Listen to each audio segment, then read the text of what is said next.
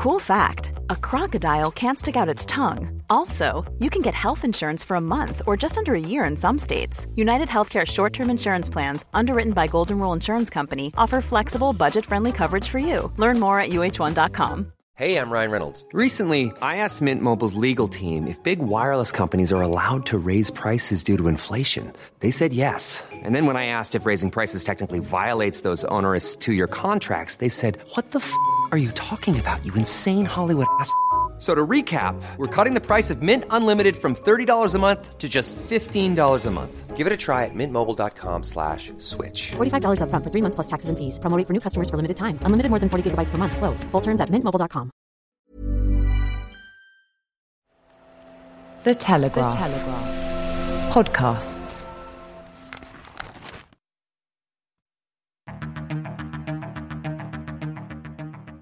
I'm David Knowles, and this is Ukraine, the latest.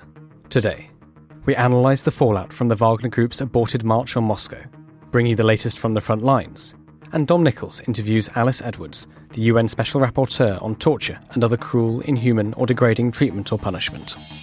Bravery takes you through the most unimaginable hardships to finally reward you with victory. This hideous and barbaric venture of Vladimir Putin must end in failure. We need a military strategy for Ukraine to gain a decisive advantage on the battlefield, to win the war. Nobody's going to break us. We're strong. We're Ukrainians. Every weekday afternoon we sit down with leading journalists from the Telegraph's London newsroom and our teams reporting on the ground to bring you the latest news and analysis on the war in Ukraine. It's Monday, the 26th of June, 1 year and 122 days since the full-scale invasion began. And today I'm joined by our Associate Editor Dominic Nichols, Foreign Correspondent James Kilner, and Russia Correspondent Natalia Vasilyeva. I started by asking Dom for the latest updates from Ukraine. So over the weekend, more airstrikes on Kyiv and across the country. So overnight, Friday, Saturday, a number of cruise missiles and drones fired at Kyiv. Ukraine's air defences said they shot down 41 of 51 cruise missiles, as well as a number of drones. But obviously some did get through and there were casualties there, killed and injured. Elsewhere, the Ukraine's Deputy Defence Minister, Hanna Maliar, she's been speaking this morning. She said that Kyiv's forces have retaken a town called Rivnopil. Now, this is in Donetsk Oblast. There are two towns called Rivnopil in Donetsk, so just be careful. You'll see references to this. One of them is 15 k's about southeast of Velika Novosilka, that central thrust that Ukraine have been pushing on for their counter-offensive. That Rivnopil is about only 50 k's north of Mariupol. Okay, now that's about 15 k's southeast of where we thought Ukraine had advanced to before. That area where we saw 2 weeks ago the Leopard tanks and Bradley infantry fighting vehicle had been knocked out. Rivnopil, that one is about 15 k's south of there. So that looks quite startling. However, I think the liberated Rivnopil town is slightly further to the northwest. I think this is about 5 k's outside of Velika Novosilka on the southwest of there. So going in the right direction, but is not as significant and doesn't suggest a sudden breakthrough. So just be careful as you see reports about that. There's two towns with the same name, very, very close to each other, but one that might indicate, you might think that they'd got much further down south into Russia's defences. I don't think that's the case. Separately, British Defence Intelligence this morning saying that Ukraine has gained impetus in its assaults around Bakhmut, so in the east of the Donbass. They're saying a multi-brigade operation has made progress on both the northern and southern flanks of the city, which we know they've been pressing out for some time. So the British MOD said that there's been little evidence that Russia maintains any significant operational level reserves in the area. As we've said before, you've got to have reserves for a rainy day to plug gaps or to exploit your own successes. So the fact that they haven't, British intelligence assessment is that there's nothing of an operational level, as in much bigger than just mere tactics. So you're talking whole region rather than small individual towns. That's quite significant. Now, equally significant is their reference to multi-brigade operation. So multi-brigade, we're probably talking 10,000-ish troops. There's going to be a lot of moving parts in there. Coordination and logistic requirements will be significant for a force of that size, and that's before you even consider the fighting. Most wars, remember, are not lightning strikes, but they're going to be slow grinds, and it's who can stay in the fight the longest that's often the critical factor. That comes down to logistics, both having the supplies, hence Ukraine's continued strikes against Russian supply locations, ammo dumps and so on, but also planning the safe and efficient distribution of those supplies. So sound planning and sustainment of a multi-brigade operation on the move, in the advance, in the attack, and not just in a static defence, is a very big task. And if Ukraine can do that and is showing the ability to do that, that is significant. Now let's move on to the news of, in response to Saturday's extraordinary events. I don't know, coup or mutiny. Put your vote in there. I don't necessarily think it is a coup. That suggests it's come from inside the system, and Wagner isn't that. They're not part of they make great hay of being that, saying they're not part of the mainstream. So I'm more for mutiny with a bounty, given the number of blokes we saw in cafes. But anyway, let's have a chat about what's happened since then. So this morning, Russian Defense Ministry has posted a video showing Sergei Shoigu, Russia's defense minister, purportedly visiting a headquarters location somewhere in Ukraine, supposedly from the Western group of forces fighting in Ukraine. Sorry, not necessarily in Ukraine, but from the Western group of forces that are conducting operations and fighting the war in Ukraine. Now, we have no idea when this film was made. There have been suggestions from prominent Russian military blogger community that the film was on Friday.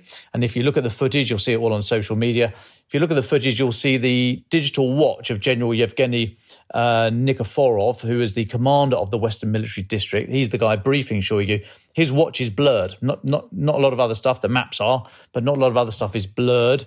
And maybe that's because it's a digital watch. It shows the date. We don't really know.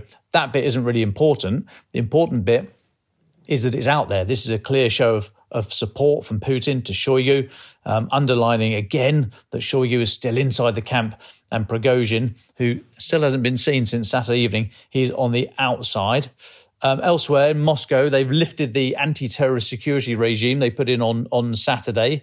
There are reports, supposedly from UK security sources, that Russian intelligence services threatened to harm the families of Wagner leaders, and that led to Prigozhin calling off his advance on Moscow. But there's no further detail as to who those sources are, so I think we should file that under plausible, but who really knows? There's no sign Prigozhin's in Belarus. We haven't seen of him, heard from him since Saturday evening when he was spirited out of Rostov after the apparent deal. But today, Russia's Kommersant newspaper, not strictly state-controlled, but owned by Alisher Omanov, who's an oligarch close to the Kremlin, so it's not entirely independent, shall we say. But they're reporting an unidentified source that says Prigozhin remains under investigation by the FSB for as they're calling it, the mutiny on Saturday. This is after the news on Saturday was that all charges have been dropped. Now, that reporting that those charges still stand, that has since been picked up and supported by the state-run RIA Novosti media outlet. As for Putin, there were suggestions he had flown to St. Petersburg on Saturday as the events unfolded. Kremlin officials said on Sunday night that he was still in Moscow and that he'd never left, but they also said he did not appear on television to reassure Russians. Instead, the Kremlin-controlled channels put out a broadcast of a really soft interview that he'd filmed earlier in the week when he was talking about weapons production and all the rest of it. And then this morning, there's film from the Kremlin of Putin addressing a youth forum dubbed the Engineers of the Future, where he's been praising companies for ensuring the stable operation of the country's industry in the face of severe external challenges. He might have added internal challenges as well there, but there's no mention of Saturday's events. I think we'll probably see more footage of him soon. I doubt we'll ever be able to tell where that was filmed or when, but we should expect more footage of him sort of showing ops normal, nothing to see here. He's still in charge, despite, as I'm sure we'll come on to talk about in a short while, the huge dent to his reputation for stability and security. Thanks very much, Dom. The last podcast we recorded, we did on Saturday, is a special edition considering the events in Russia, of the completely unprecedented events in Russia. We published the podcast at around 5 p.m, I think, UK time. And about an hour later, it appeared that the coup or the mutiny or whatever we want to call it was off. James Kilner, can you talk us through what happened after we came off air over the weekend? Yeah, this story just ran and took multiple different twists and turns. I was covering it from Friday evening all the way through to last night. So after our podcast on Saturday, I think we left it with Wagner soldiers speeding towards Moscow, past Voronezh, and getting up to within about 120 miles of the Russian capital, I think. And suddenly it was announced on Telegram, Prigozhin announced that he'd done a deal and he was calling back his fighters, etc. And then the terms of the deal came out. Apparently, this was rubber stamped by Lukashenko, the Belarusian president. And the deal was Prigozhin would call off his fighters and he'd move into exile into Belarus, as Dom just said. And also, in return, he also ensured the independence of his Wagner mercenary outfit from the Russian Ministry of Defense, which was something that was coming up and he was really, really worried about. And then overnight, I need to press this point hard. It really, this convoy of Wagner mercenaries bowling towards Moscow really stopped dead. And they literally stopped and turned around and drove back to Rostov. I mean, just like that.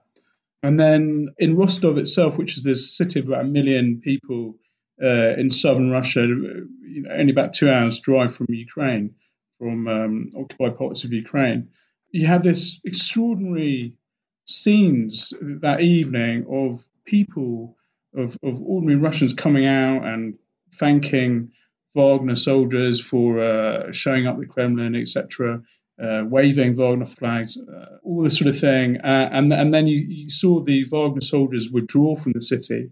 Prigozhin also withdraws with them. There's the last photo of him, he's in the back of a car driving away. Typically, because he's a showman, he's the window down so people can see his face, and he lets people take selfies. He's a very media savvy chap. But these ordinary Russians were really cheering the Wagner fighters. And then when the regular Russian policemen moved back into the city, these are meant to be pro-Kremlin loyal policemen, they were booed. So you have this incredible scene which really summed up the chaos of rebel fighters being cheered and the regular security services being booed. The next day, Sunday, Russian soldiers dismantled their various checkpoints around Moscow. There was a big cleanup operation in Rostov. It was really sort of a day for consolidation. Meanwhile, there was nothing of any significance from the Kremlin. There was just silence. I was on duty and I was kind of expecting Putin to pop up and say something. He didn't, and he still hasn't. And meanwhile, we're also waiting for Prigozhin to say something significant. He just sent one message, or his press guy sent one message saying he didn't have very good cell phone reception at the moment, but he'd be in touch when he did. That could really mean anything. And now we find out, as Dom has said, via Kommersant, that it sounds like the FSB and the Kremlin have changed their mind on giving Prigozhin immunity from prosecution, and they may be double-crossing him. Kommersant's generally right. I'd take it, it's a well-sourced newspaper, and if that's what they're reporting, I'd run with it.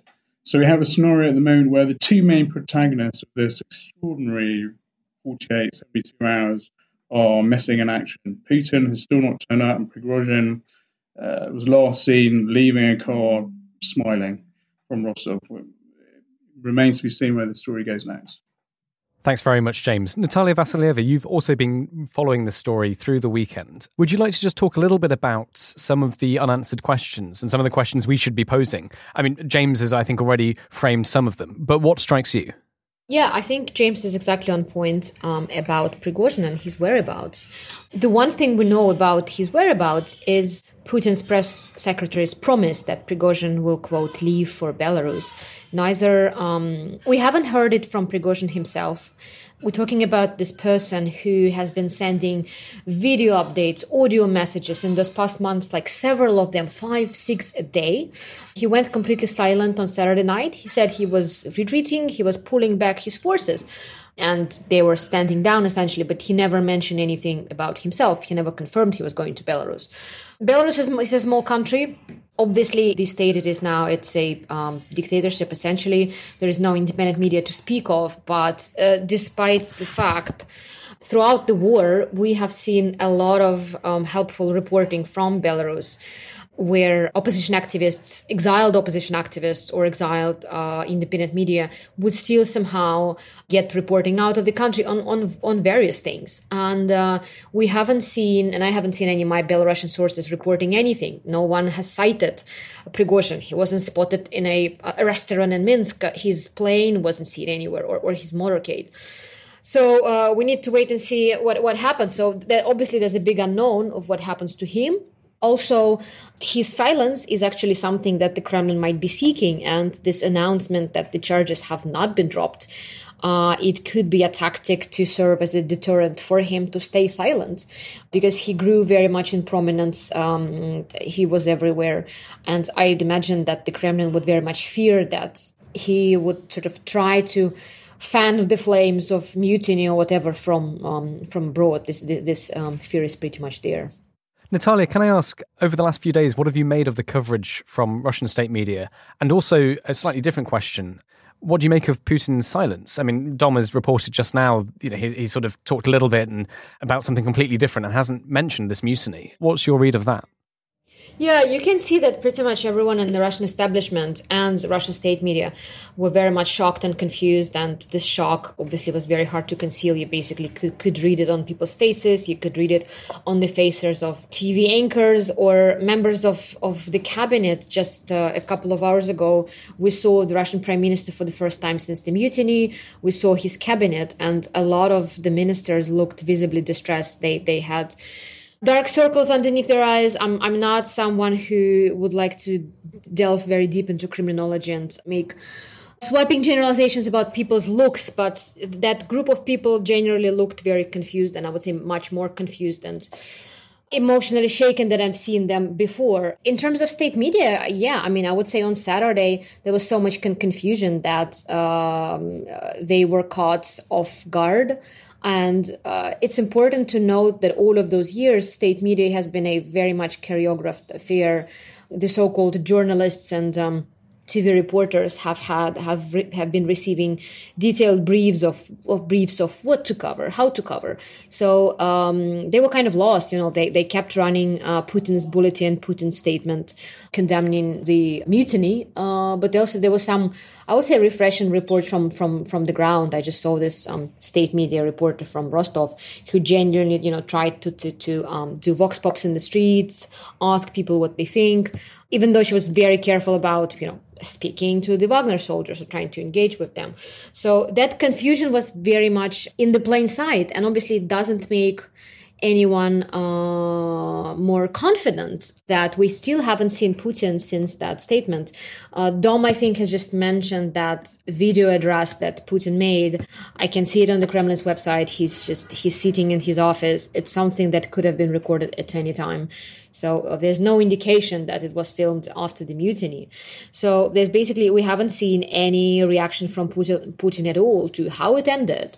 We haven't heard from him about his thoughts, what's going to happen to those troops. I mean, it's all very well for his spokesman to say that, the fighters have agreed to lay down arms. They will dutifully report to the defense ministry. They will join the ranks. But I think it's one of the biggest unknown. If we've been talking about those thousands of men, a lot of them are quite unruly, with sort of convicts who should be serving time in jail. Like, what happens to them now? Who is organizing those men? Are some of them going to be put back to prison? Who is going to be in charge of that? That's one of the biggest unanswered questions right now. Thank you very much, Natalia. Now, we've sort of broken up this podcast slightly to give you the updates, the news as we know it. Let's move slightly into some interpretation of what we think may have happened. James, you've been looking at this and thinking about what's going on behind the scenes and why the extraordinary events of the last few days unfolded as they did. What's your take?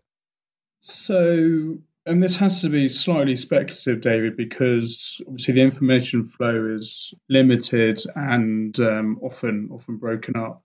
The prevailing narrative throughout, when all this news is breaking, it's in the newsroom, as you can imagine. I'm in Tbilisi and working 3 hours ahead of my colleagues in London. But in the middle of such a massive breaking news story, when things are happening so quickly, the prevailing feeling at the time was that Prigozhin was somehow looking to grab power actually in the Kremlin itself. Now, I think that's been adjusted a bit, and this is my sort of working hypothesis, really, that I think this was an accidental coup by Prigozhin. I think it was a coup because I regard him as a sort of foot soldier of the Kremlin. He's commander of the Kremlin's mercenary unit. But I think it was an accidental coup. So I think there's a couple of really important things to keep reminding ourselves about. First thing is that Prigozhin absolutely hates the Russian Ministry of Defense, the Defense Minister Shoigu, and the head of the General Staff, Gerasimov. And he has been on record multiple times saying that he wants to get them sacked, etc., etc. He hates it, blah, blah, blah. On June the 10th, so just under 2 weeks before he launched his coup, all mercenaries in Russia were told that they were going to have to sign a document, a contract to subvert themselves to the Ministry of Defense. This was an order directly from the Kremlin. So on June the 10th, Wagner and Prigozhin and his Vargas fighters are told that the game's up, you're going to lose your independence, and you're going to have to become essentially Russian soldiers. And this was meant to be happening by July the 1st. So you had a scenario at the end of last week where the Wagner soldiers and Prigozhin had been sort of withdrawn from the Bakhmut fighting area about 3 and a half weeks earlier, and they'd been kicking their heels in their camps in Ukraine. And this deadline for signing contracts to join to subvert themselves to the Russian army is coming up. Prigozhin cannot handle this concept. This is sort of the nightmare scenario for him. So he decides to roll the dice. He's a big gambler, risk taker. Roll the dice, and he needs a big publicity stunt to grab people's attention, to show that Wagner is a strong force that needs to be taken more seriously and won't bend the knee to the Russian army, i.e. something that is going to preserve his independence and the independence of his fighting force, the force that he proclaims to love and really care for. And so they come up with this crazy idea to mount a rebellion, a march of justice, as he put it in his initial telegram message. And Prigozhin kept making the point that this rebellion was not against the Kremlin, it was against the Ministry of Defense, the Russian Ministry of Defense. Now, you can sort of split hairs a bit on what the difference is. Reports the Kremlin as part of the government, all that sort of thing. But Prigozhin was very careful, and he's been very careful throughout all these rants that he's been putting on on Telegram, etc., not to directly criticize Putin and the Kremlin. After all, he does owe Putin his entire sort of wealth and patronage. Putin's made him into the man he is. He has been Putin's ever-loyal fixer, chef, caterer, manipulator of the US presidential election in 2016, and more recently mercenary warlord leader, etc.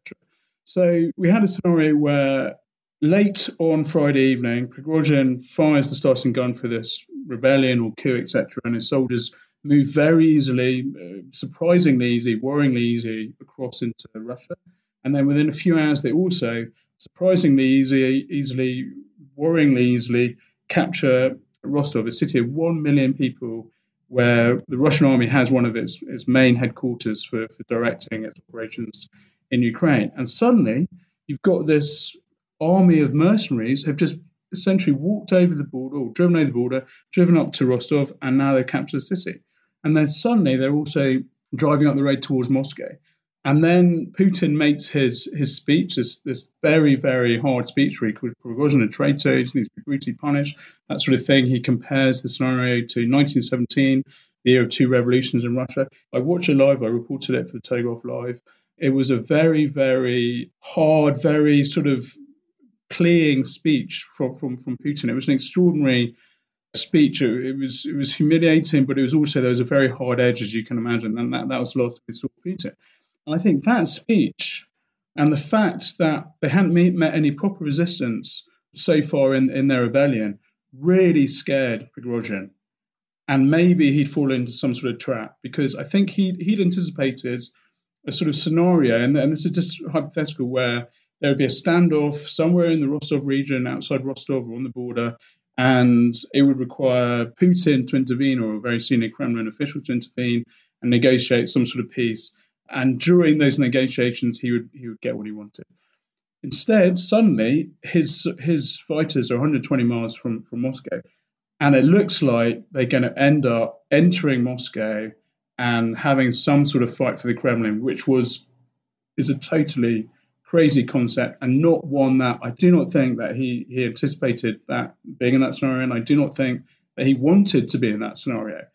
And it's at this point, shortly after Putin's speech, a few hours after Putin's speech, that negotiations start happening. There's been some very good reporting from some of the Russian opposition news websites who are quite well sourced inside the Kremlin, etc., and Russian officials who say that it was at this point that Prigozhin picked up the phone, tried to get through to Putin, his old mate, couldn't get through to him, got through to some other officials, and then this deal was done for him to allow him to move in to Belarus and to basically stop, pull a sudden stop to this drive to Moscow, which didn't suit anyone. And Prigozhin needed someone like Lukashenko's name on this peace deal to authenticate it. And that's where we are. I think essentially Prigozhin was an accidental coup leader. And at the end of his adventurism, we have two outcomes which are terrible for him. He's forced into exile in Belarus, a boring, frustrating exile, which completely sidelines him. And he's accidentally, I think, humiliated his patron. The big winners in this are people who hated Prigozhin and who really hated his insider friendship, relationship with Putin that was keeping him in the public, was giving him all his power. That relationship, that friendship has now been broken forever. And I think the people who, the Russian agencies and the Russian elite who hated that are the big winners. Well, thank you very much, James. And as you said, with all the caveats of information flow and, it's only been a few days since these events, I think that's a really, really interesting read of what's happened. Natalia and Dom, do you want to add anything to that? Natalia Vasilieva. Yeah, I just wanted to make a few points about the timeline here and why Prigozhin may have stopped. We have been talking about it a lot, actually. We've been discussing Prigozhin's rise to power. There was speculation of him vying for office, possibly looking for an official post, trying to win allies. But at the end of the day, and we could see it as early as Saturday morning, he did not have any political allies. There was not a single cabinet minister. There was not a single governor who would openly support him or who would issue a statement that would be neutral, bordering on support. Pretty much everyone was vocal in favor of the Kremlin from the start, which I think was one of the main points that Prigozhin felt that he had to turn back those marching troops on the Kremlin because he just didn't have the political support that he needed. And again, all of those months we saw Prigozhin's stunning rise to power, and there was this idea that this man is really dangerous because he has all of those troops. I mean, he's the one who has guys with weapons, and if you have guys with weapons, maybe you don't need all of those old men in black suits. And it turned out that it was actually one of the things that made the mutiny essentially fail. That he just felt that there would be no political backing if he would get anywhere close to Moscow, and if the troops would get anywhere close to Moscow, they would be basically decimated by the few but existing Russian troops that would be defending the Russian capital.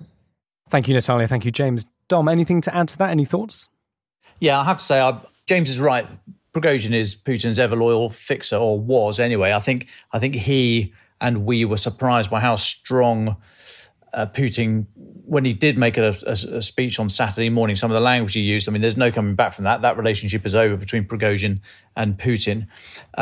I would just say that I think this shows one of the effects of the pressure on Bakhmut that's been applied to Bakhmut in the last few months. That was always the fault line. As we said, you've got Wagner in there, you've got the mainstream Russian MOD forces, as weak as they are, but as in regular forces backed up with conscripts and what have you. You also had the local militia, Donetsk and Luhansk People's Republic, whoever's floating around at the time. So there were a lot of fault lines there. We saw that playing out with Prigozhin's increasingly vocal rants.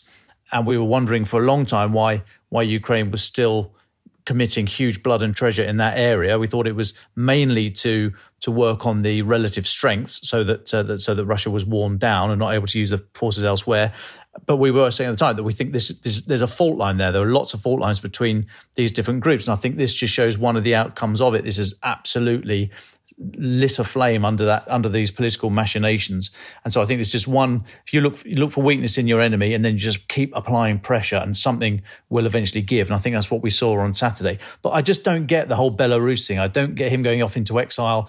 I don't think this is some super duper double super secret bluff whereby Putin now has forces in Belarus to come into the north. I think Ukraine are already defending that flank and it's heavily forested anyway. It's very hard to get through there, but they're alive to that. They've been living with that. They've got Lukashenko up there. I mean, he's not exactly a sort of fly-by-night sort of Putin fanboy. He's there for the distance. So Putin didn't need to put someone else in there to shore that flank up, I don't think.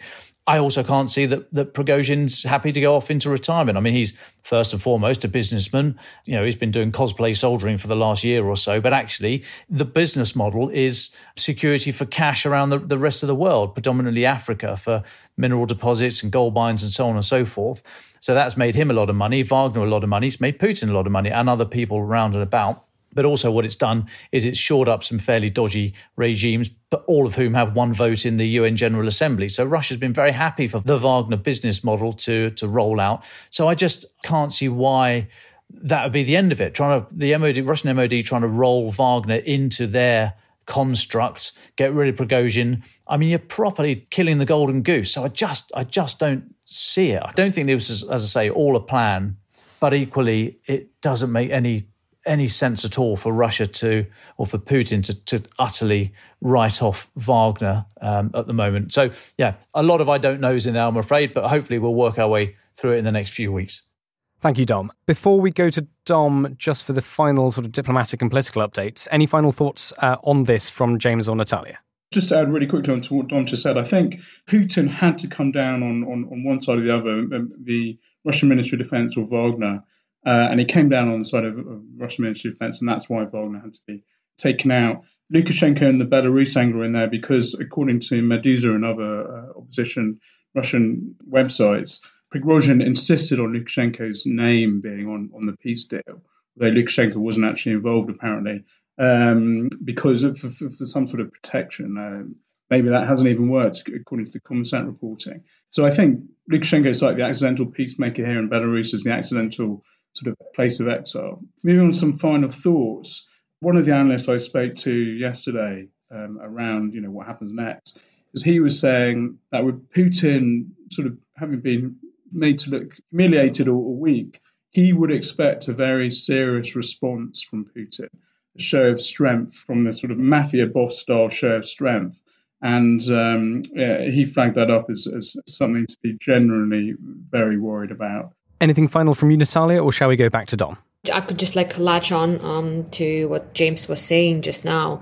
I mean, it looks like Putin's victory, but obviously it's a Pyrrhic victory because it showed how vulnerable the Kremlin is. It shows that if you have a group of people and they have enough weapons and vehicles, they can just hit the road and drive towards Moscow and cover something like 700 kilometers in the space of 24 hours, and they were 200 kilometers away from Moscow. And the best that authorities in some regions could do, and I have this particular case in mind in Lipetsk, where local authorities were apparently so desperate they called in diggers to smash up a motorway to stop the onslaught of the Wagner, obviously seeing that there's no help from the military coming in. So that's hugely damaging, and it exposed the vulnerabilities of the regime.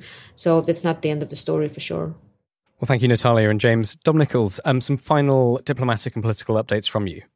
Sure. So whizzing around the world. So on the diplomatic front, we've got Antony Blinken, the US Secretary of State. He said that Putin had to defend Moscow against a mercenary of his own making. We see cracks emerging. From NATO, Jens Stoltenberg, the Secretary General, he said the events demonstrate Moscow committed a strategic mistake by waging war on Ukraine. He's in Vilnius, capital of Lithuania, no doubt putting the finishing touches to next month's NATO conference. He was speaking to journalists. He said the events over the weekend are an internal Russian matter, and yet another demonstration of the big strategic mistake that Putin made with his illegal annexation of Crimea and the war against Ukraine.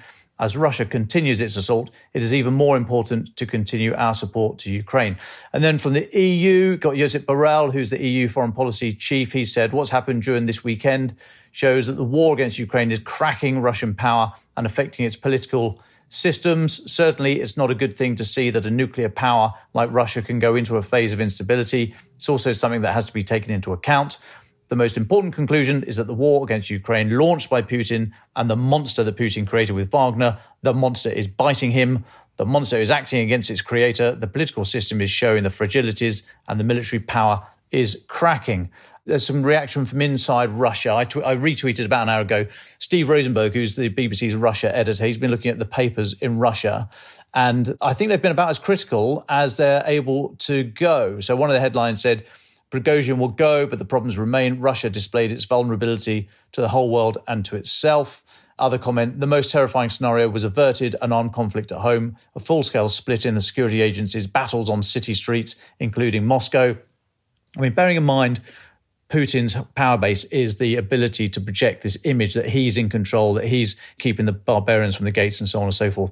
Comments like this in the Russian press, I think, are quite unusual and will be noticed. One paper noted that the legal system showed once again it could be so flexible up to the point of not existing. Interesting comment. That is this so-called Wagner get away with it, Prigozhin gets away with it. Apparently allegedly 13 Russian service personnel were killed. We think about 5 or 6 aircraft, 5 helicopters, one fixed-wing plane shot down. So, there was blood spilt here. However, Steve Rosenberg also notes that the ultra-pro-Kremlin Komsomolska Pravda newspaper said Saturday's events didn't weaken our country, they strengthened it. Who saved Russia and stopped Prigozhin's convoy? President Putin. He was the one who in reality brought this story to a safe conclusion. Russia has boosted its prestige, showing it can cope with any crises, external and internal. And then as Steve Riley notes, that is definitely under the banner of putting a positive spin on things. So international opinion, that's coming out through the rest of the day. We'd be interested to see how that goes. But the big thing is, in some sort of global where's Wally, where's old Yevgeny? Well, thank you, Dom, Natalia and James. Any final thoughts from any of you before we wrap today up? Yeah, if I may, so just jump straight back in there. So today, we've got the Land Warfare Conference, the British Army's Land Warfare Conference. That's starting today in London. General Sir Patrick Sanders, who's the Chief of the General Staff, the head of the Army, he opened the conference saying in response to Russia's invasion of Ukraine, he said, NATO is stronger, Russia is temporarily weaker, and Ukrainian bravery and sacrifice is buying us time to modernize, time to train ourselves.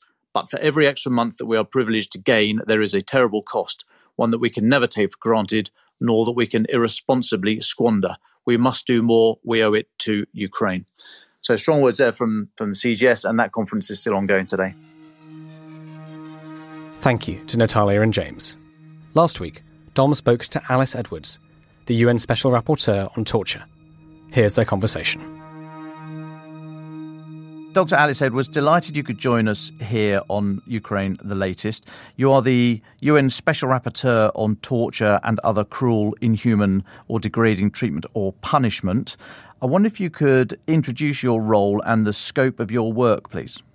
Thanks, Dominic. Really pleased to be on the podcast. I was appointed in August 2022, so in a way it's nearly coming up to a year. I'm the 7th Special Rapporteur on Torture and the first woman to take up the role. It's one of the longest standing UN independent experts. Independent means that I'm free and I should speak my mind and my views without fear or favour from any government or any other actor. I don't work for the United Nations, so I am an independent expert, but was appointed by the states that make up the Human Rights Council as an expert to help them in their work. So there are 3 main functions of a special rapporteur, but one thing I would like to highlight is essentially this role is to be the global watchdog on incidents of torture, kind of an alarm system, as you may describe it, to kind of keep states to account and to raise the alarm bell when things look like they are going awry. So the 3 main functions, one is to receive and or to seek information about incidents or patterns of torture or other ill treatment. And with that information, to write to governments asserting that information and seeking their replies to that. I'm also able, obviously, to meet in person or over the phone with various and different governments. And the second function is to carry out country visits, so essentially fact-finding visits to different countries. And the third is to keep the Human Rights Council and the General Assembly informed of global developments around torture by presenting a report to each of those bodies on an annual basis. Thanks. Now, we're speaking for two reasons. Firstly, because Monday is the International Day in support of victims of torture, but also because of some recent work you've done, which I incorrectly referred to as a report, but actually I think the correct terminology is an allegation letter, albeit a very long letter, that you have presented to or sent to the Russian government over activity in Ukraine. Is that correct? And can you talk us through the product, please? Yeah, so essentially as part of my role, victims and survivors, their lawyers or their advocates are able to write and present evidence of which we try to do a triangulation and a verification to a certain extent, although I do not claim to be presenting the full truth of the picture in those allegation letters. That information is compiled and reviewed and sent to the government for response. The government has 60 days in which to respond, and they should do that in writing for very serious cases. And of course, most cases of torture are serious, of course, but for cases that are involving a large number of victims, I do make it a policy to try to reach out to the government to have a face-to-face sit-down with the permanent mission in Geneva and to make it known that I'm following up closely and I really want a response. And can you talk us through, as far as you're able to, the case studies and specifics of the allegations you've made against Russia? Yeah, so the information I have received is quite daunting. It's widespread allegations of torture. What I noticed in all the different profiles of the individuals who either were direct victims of torture or witnesses to others being tortured is that there was this very eerie consistency, regardless of which region they were held in or which detention facility. And when I say consistency, it was consistency down to not only the methods of torture that were being inflicted, but also the purpose for that torture, as well as the way in which the torture was being supervised. And I mean by that a number of the allegations that I received were able to say who was the supervisor, who was carrying out the interrogation, and who was torturing, as though there was, and in my opinion, this shows that these cases of torture appear to present a deliberate policy of the Russian authorities. I mean, that's a very strong allegation, a deliberate policy of the Russian authorities. How were you able to gain your evidence and verify the information you were given? Look, there's one thing to claim that, in the heat of battle that, people step over the line. And that has always been a very poor excuse for torture. And even those cases need to be investigated and the individuals prosecuted. But when one has over 100 allegations that came to my office from a number of different organizations that have very good record in other cases that I've worked on, so there's some validity there to the way they work, the methods they work. They implement the Istanbul Protocol, which is a source that documents and investigates corporal integrity of an individual, also psychological trauma. Of course, I can't claim that each and every case would stand out if it went to court, but that's not my role. My role is to turn government's attentions to allegations of torture and to request an investigation. There is a duty to investigate torture under international law, and in quite a number of countries they also have it explicit in their own domestic legislation. And so that is kind of where I want to receive a reply from the government and see what the Russian authorities say in response. Are these alleged actions being perpetrated against just military personnel or civilians, and the ages of the allegations you've heard? Does this include children, old people? Look, I can't go into too much detail. As I say, the Russian authorities have 60 days in which to reply, and also at that point, my letter will be public. In other words, everyone who wants to read it will be able to view the extent of the allegations. Yeah, so the allegations I have were alleged as civilians. There's always a question in an armed conflict whether someone is a civilian or a prisoner of war. Some individuals had past military association with the Ukrainian authorities. And so I have made these allegations more broadly as civilians and prisoners of war, but many were simply individuals who were picked up from their houses raided. They may have found some support for the Ukrainians. These are in the occupied territories at that particular point in time when they were being taken away.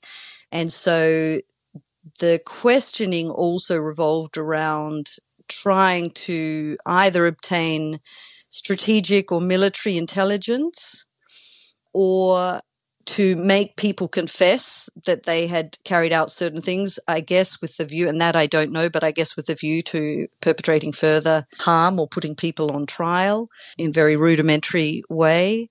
Or the broader kind of pattern also seems to show just, making people fearful to hold on to that support for the Ukrainian side and trying to instill fear in the general population. It must be extremely difficult gathering evidence, and it must be very easy for a state that you're accusing of such or making allegations against to say, well, anybody could say that, and just an email or just a word of mouth from second-hand party, you can't believe that.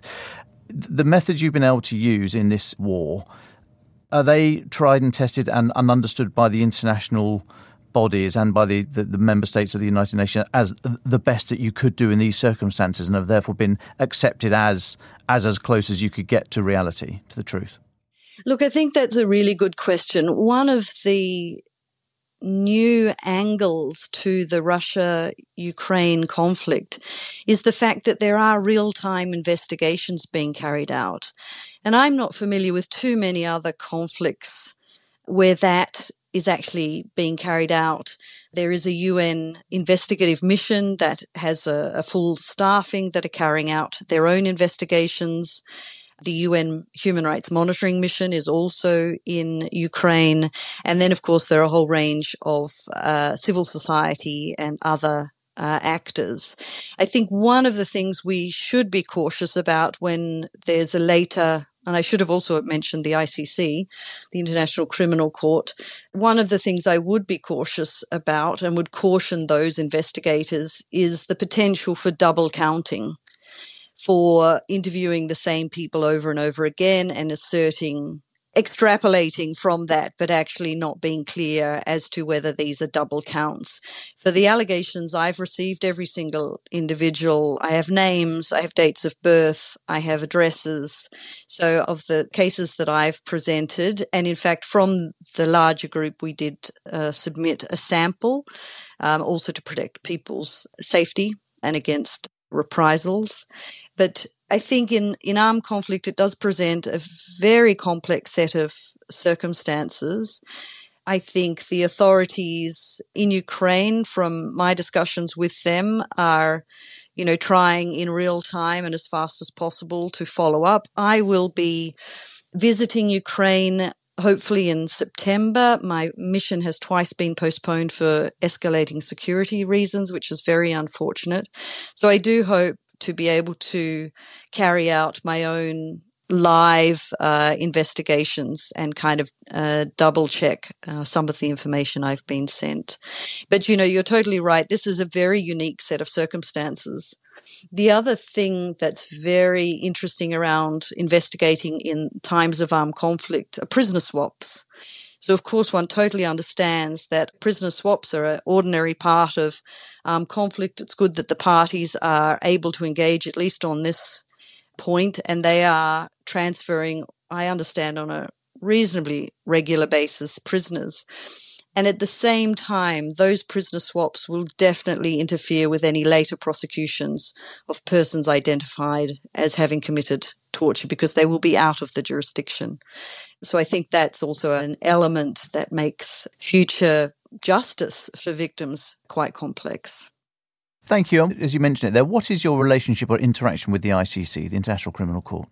At this stage, none. I'm independent of them. They are carrying out their investigations, and whether at a certain stage I transmit some of the material I have received, I haven't yet determined how we would go about that, and whether we'd need to also get the consent of the individuals who have approached my mandate.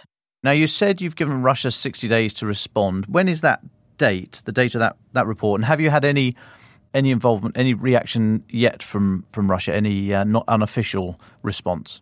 The 60 days runs out in 2 months from around the 5th of June. I haven't had any early response yet. I have reached out to them, meet them in person, and those meetings haven't happened either. And what's your assessment, if you're able to share with us, how widespread and systemic do you think such alleged activity is from Russian forces? As I've said in the allegation letter, of course you haven't seen it, but also publicly, the pattern is so consistent that it really does appear to me to be deliberate instructions from someone. I'm not saying how high up. I don't know how high up that is, but at least tacit approval for these tactics, and at least instructions that they must obtain information and they can do it by whatever means necessary. If they were not under those instructions, we wouldn't be seeing this level of allegations of torture and ill treatment, in my considered opinion. And have you received any credible allegations of torture undertaken by Ukrainian forces? I haven't received any submitted to my office. I do know that there have been some allegations submitted to other UN entities and also through direct interviews.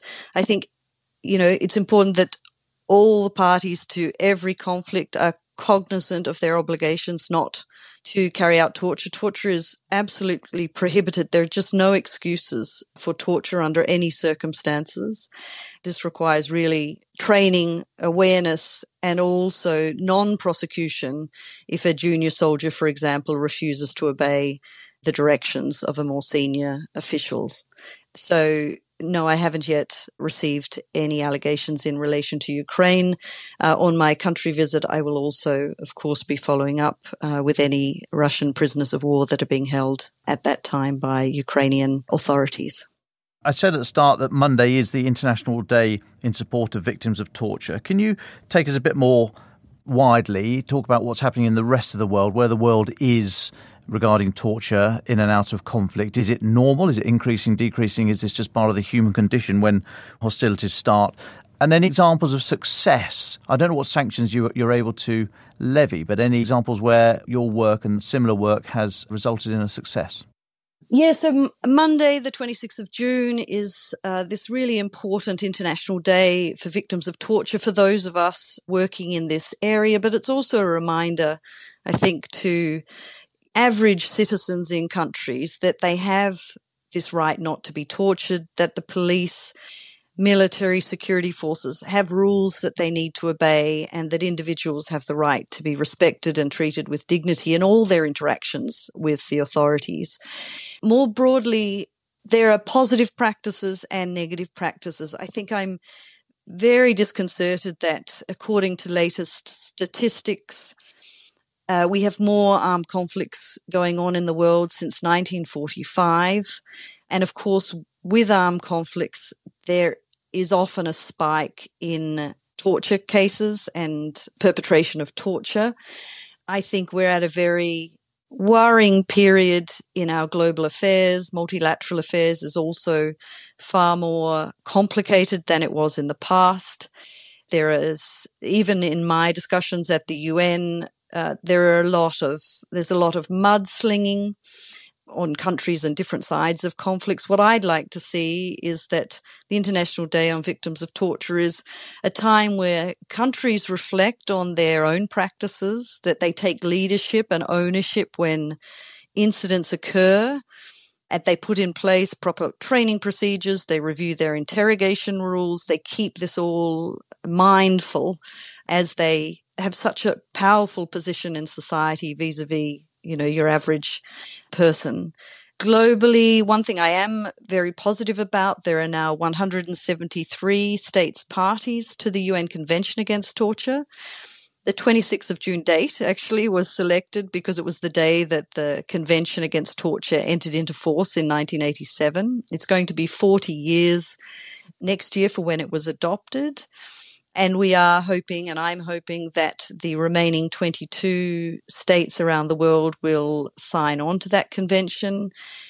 And the other positive development is that in my last report to the UN Human Rights Council, I counted as best as possible the number of countries worldwide that have an autonomous crime of torture. In other words, a specific crime in the ordinary criminal law of torture. And at present, 108 countries worldwide have such a crime. Of course, there are still quite a number that don't, and some are looking to introduce those laws.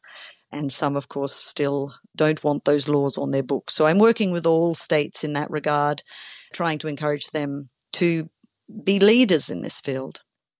And of those states who have signed up to it or have their own autonomous laws, have any of those been subject to these allegations and had anything proved in recent years? I'm just trying to wonder whether this work has teeth.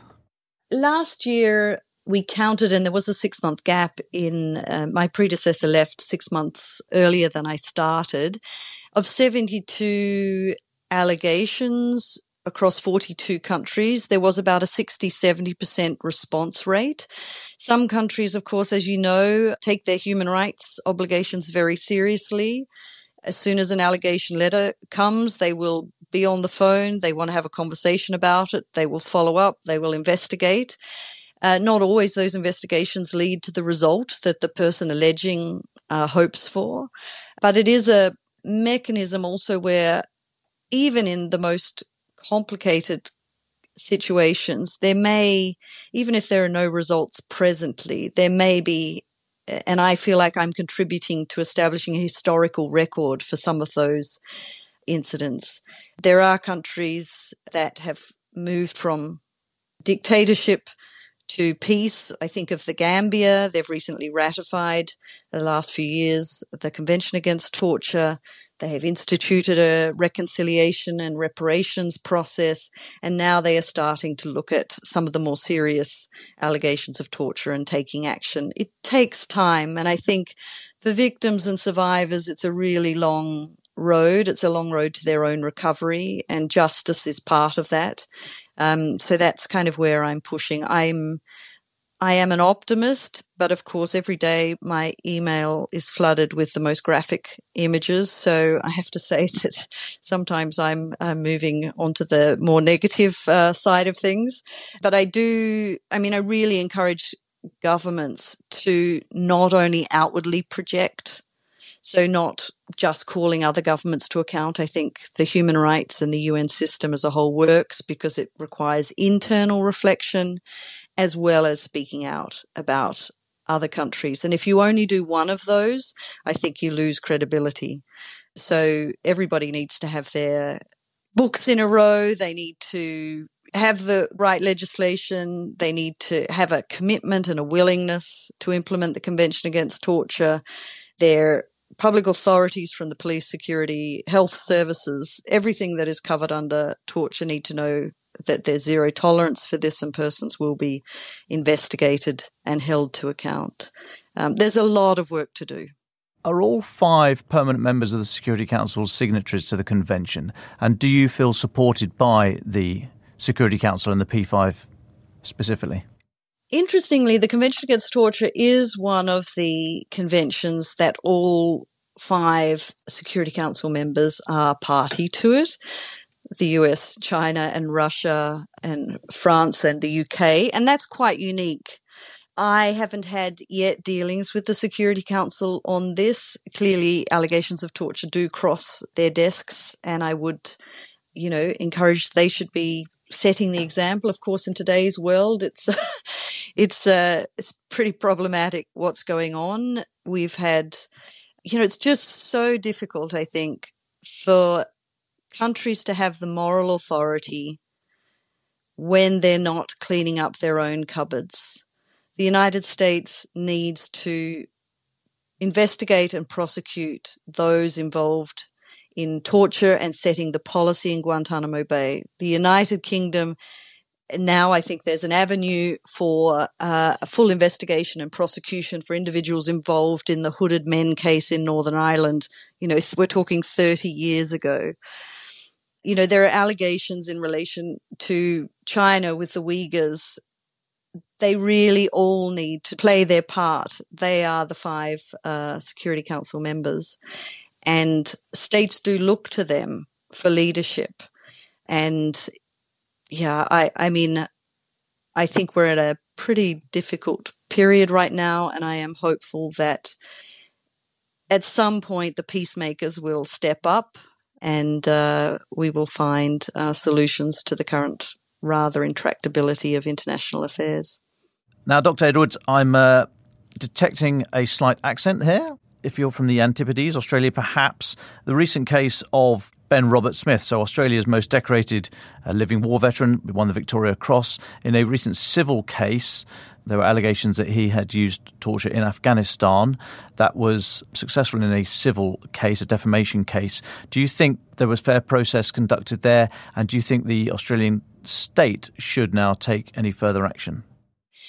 Look, this is a very fascinating case because, as you mentioned, it was a civil defamation lawsuit that he actually brought against a number of publications. And through that process, more and more evidence was presented around the commission of war crimes by Australian troops and by this individual himself. The standard of proof, of course, is lower in a civil litigation than under a criminal prosecution. But of course, the country now, the government is on notice that there are these allegations of torture, and the Convention Against Torture requires that where there are allegations of torture, a likelihood of torture, they are required to investigate. They did hold a lengthy independent inquiry, the Brereton inquiry, on the basis of rumours and information, which has turned out to present that quite a number of cases of war crimes were committed by Australian troops in Afghanistan. Regrettably, only one person has so far been charged. I expect and I hope that they will open a full investigation. These were really, if proved to the criminal law standard, but certainly proved to the civil law standard, quite horrific acts of murder, belittling and degrading treatment, and in some instances, potentially torture. So, the Australian public authorities need to step up on that one. And when you say if it can be proved to the criminal law standard, what court are we talking about? Is it only the ICC? Is that the only mechanism now? No, not at all. So the civil proceeding standard is on the balance of probabilities. So is there more than a 51% chance that these occurred? And the judge roundly said that on a number of the asserted allegations that they had reached that standard. Of course, criminal prosecution is beyond reasonable doubt, which is a much higher standard. The Australian Prosecution Service is independent and now should be carrying out. There is a crime of torture under Australian law. There's a crime, obviously, of murder as well. There's also the military codes. So they are now, in my view, required to fully investigate this. The International Criminal Court's jurisdiction only steps in should a state fail in its own obligations. So the ICC is meant to be a court of a secondary venue, essentially. Either a state can refer their own cases because for whatever reason they don't have the capacity or it's too political and they can refer the cases. I can't imagine Australia doing that. although I did see that an Australian senator had made a referral to the ICC, which is also another interesting anomaly. I think what's very interesting is that we are far more attuned to international systems and prosecutions because there have been a number of high-profile cases. And what I'd like to stress is that national authorities need to take up action. We can't rely on these international courts to be doing the work that ordinary governments and ordinary prosecution services should be doing. So I'll be watching that space and making inquiries to see when those investigations are being carried out and to follow up. Just to finish off, if I may, on the international side, where should we look for in the international sphere for best practice? Who is getting this right at the moment? Well, that's a very good question. There are, in terms of, responsible policing, there are a number of countries worldwide, responsible military. Then there are incidents. As soon as an incident occurs, we need immediate investigation and prosecution. What I find is that every state seems to have some good practices and some problematic practices. So even the countries such as Germany that have recently prosecuted and found guilty individuals who were involved in sexual violence and torture against Yazidi women in the Iraq conflict. At the same time, Germany does not have an autonomous crime of torture. So there are some countries that are prosecuting foreign perpetrators carrying out crimes in foreign lands against foreign victims, but they don't actually have an equivalent in their domestic law. And likewise, you have countries such as Uganda that has a world-leading anti-torture statute, yet 37% of the allegations of any form of human rights violation to their National Human Rights Commission involve torture. It is the most recurrent allegation against the government.